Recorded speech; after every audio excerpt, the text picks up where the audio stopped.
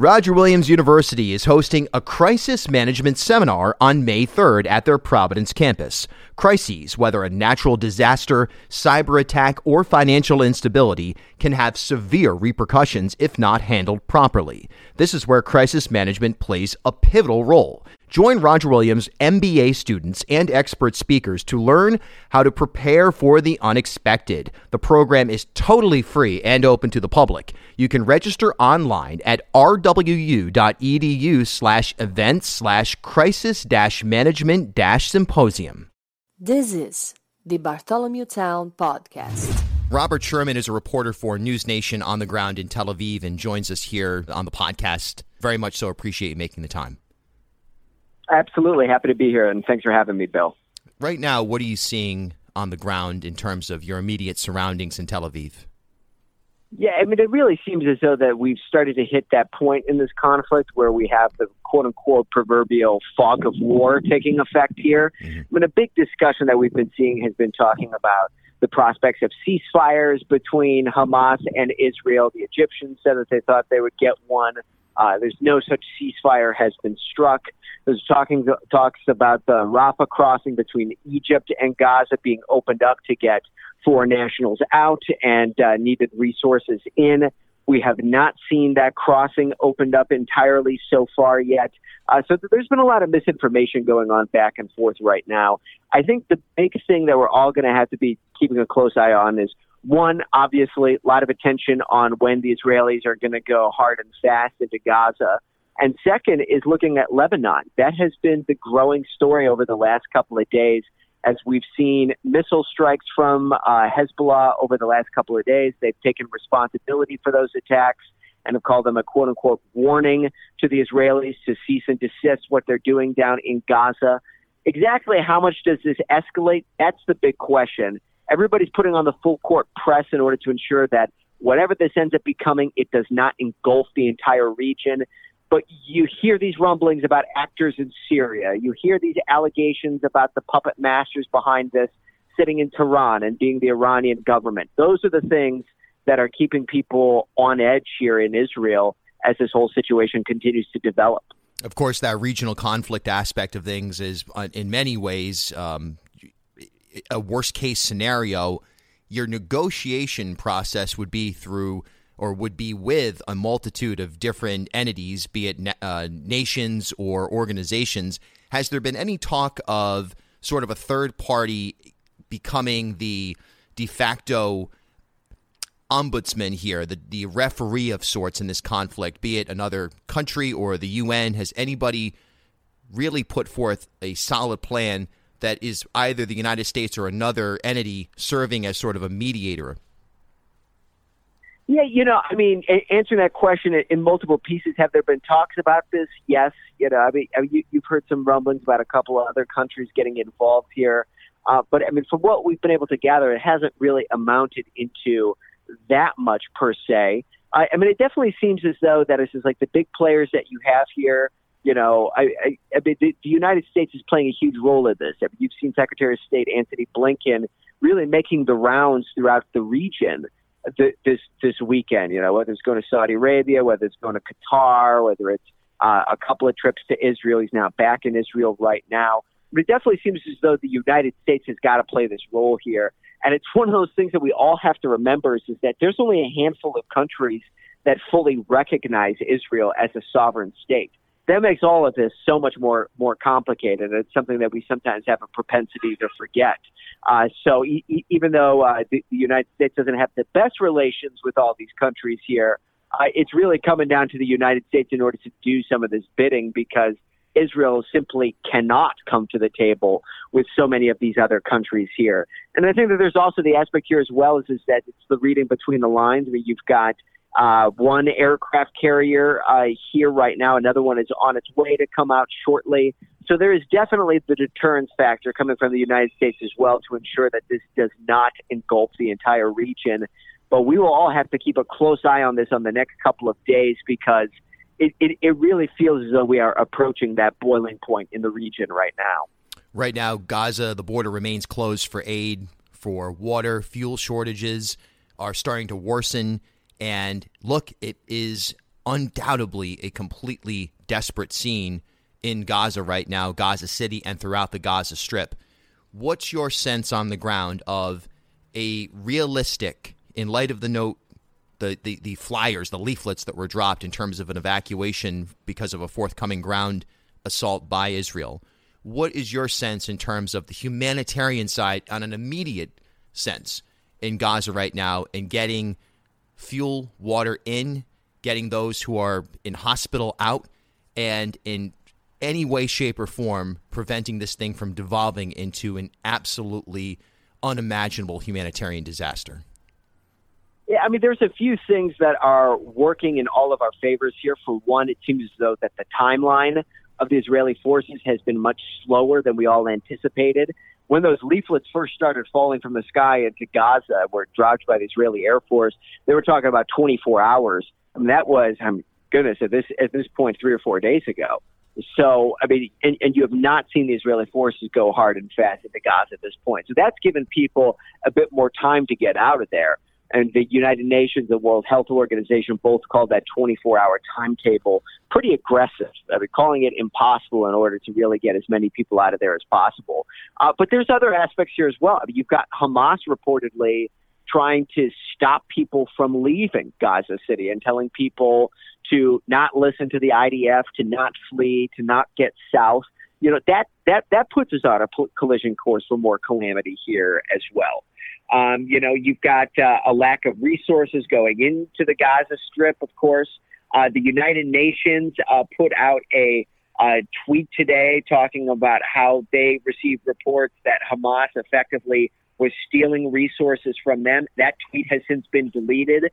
Why all of that has happened here, we don't know, but you can read between the lines for yourself here. So, I mean, it's one of those things in which the situation looks less bleak than it did 3 or 4 days ago in terms of humanitarian loss. But there are several factors here that give us cause for concern. And one of them, pretty much top of mind, is Hamas and how it seems as though, from our vantage point, that humanitarian and tolls and loss of life, not their top priority by any stretch of the imagination. What's the flavor on the ground in Tel Aviv right now in terms of anyone that you've spoken with, and their concerns obviously are both immediate for their own health, safety, well-being, so on and so forth. That's obvious when you have sirens going off, as we've heard in much of your reporting on television and social media, and others, of course. But just in terms of a resolution here, what's the sense on the ground? Yeah, I would say, you know, there was one woman who I spoke with the other day who really opened my eyes to it as we were talking about the probability that Israeli forces put boots on the ground in Gaza and have to, you know, have a really tall task ahead of them if they're going to clear out an urban area such as Gaza City. And the words that she said to me were, "I can't believe we have to send our kids in there."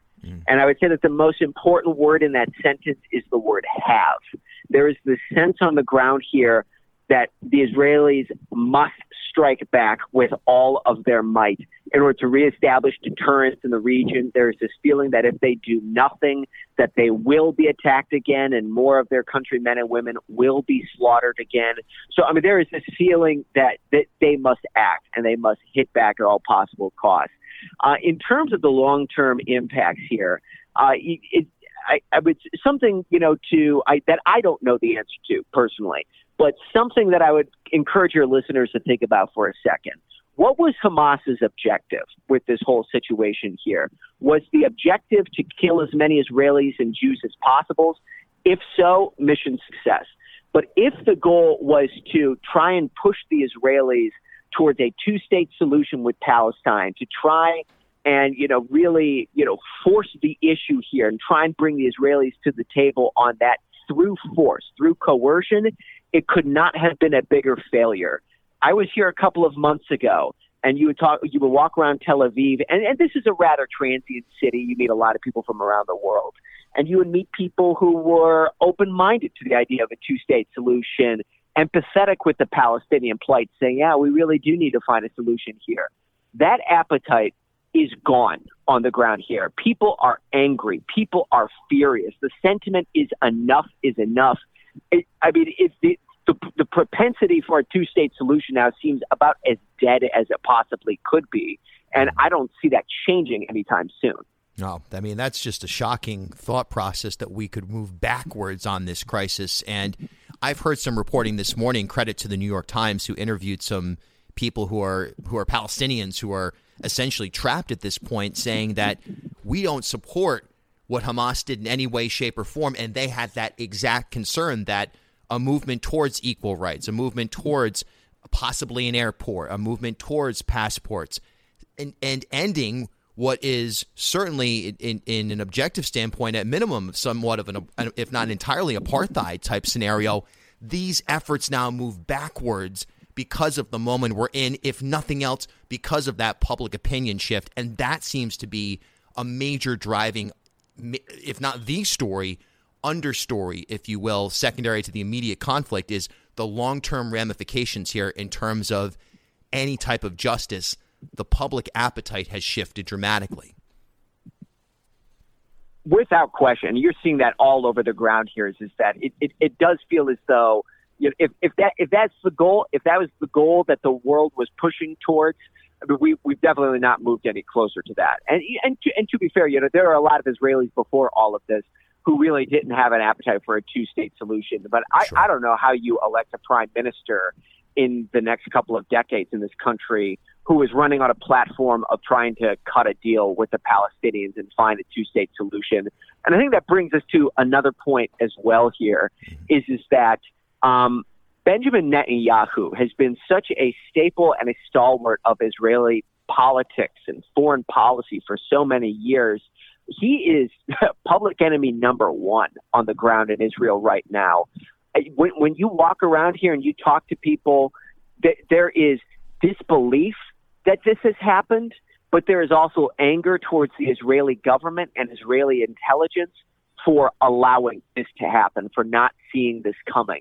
So that's the other aspect to all of this as well, is that, I mean, if the election were held today, we would see a change in guard, you know, in terms of Israeli leadership.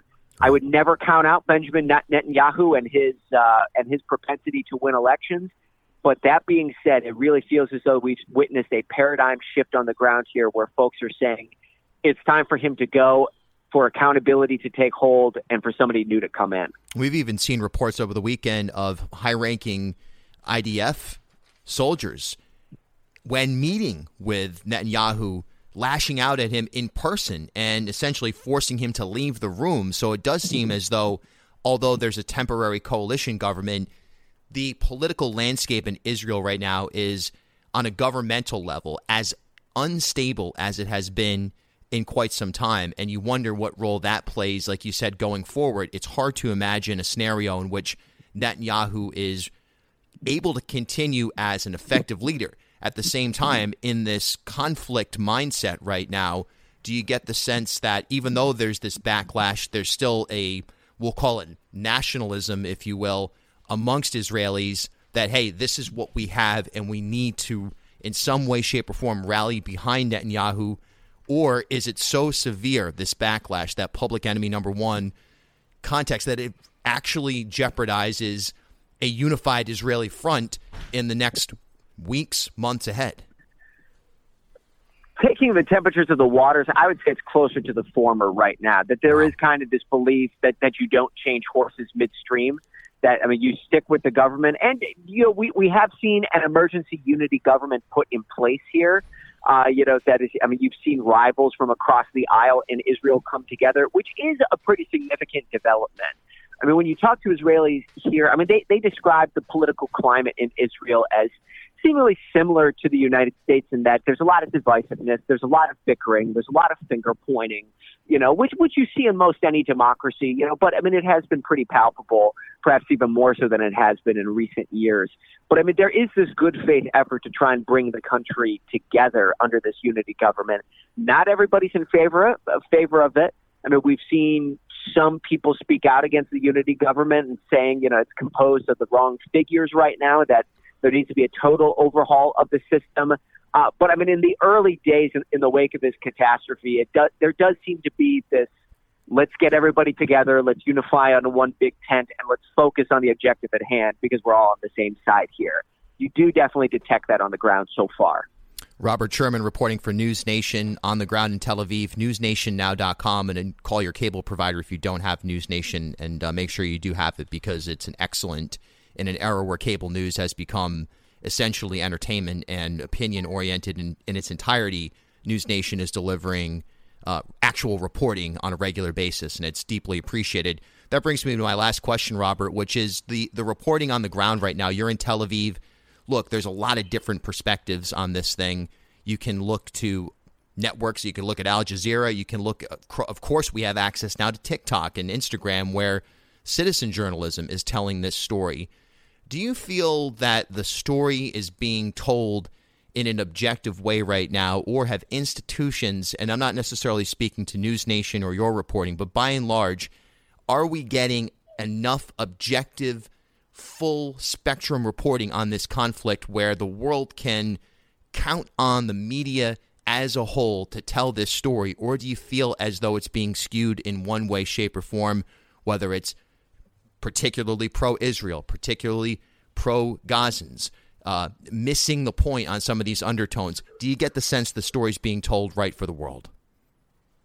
That's a really good and profound question, Bill. And what I would say that I've noticed here is, just about every Israeli citizen I've met has a folder on their phones that is filled with images and videos of the attacks and of the carnage that took place last week. And every one of them, pulls out their phone and sticks it in our faces and says, look at this. Do you see these images? Do you see these videos? Do you see the devastation and the gruesomeness of this attack? The people of Israel want these photos and videos to get out as much as possible.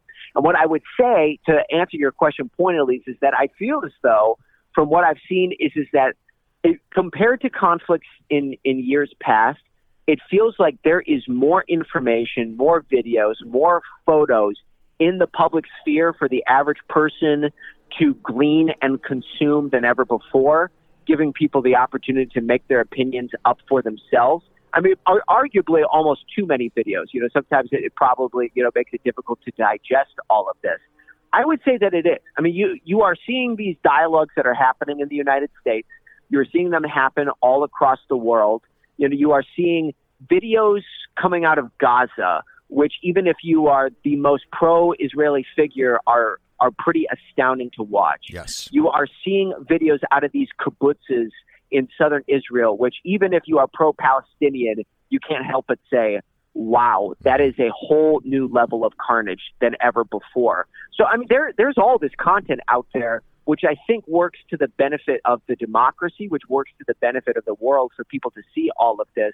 So, I would say that it is being, and that there's enough out there that people can look at what people can find what they're looking for, and people can understand this story at a deeper level. And when I hear people talking about this, whatever side of the issue you're on, they've seen content from the other side. They've seen the photos and videos that the other side is talking about as well, which I would hope would lead to a more informed dialogue.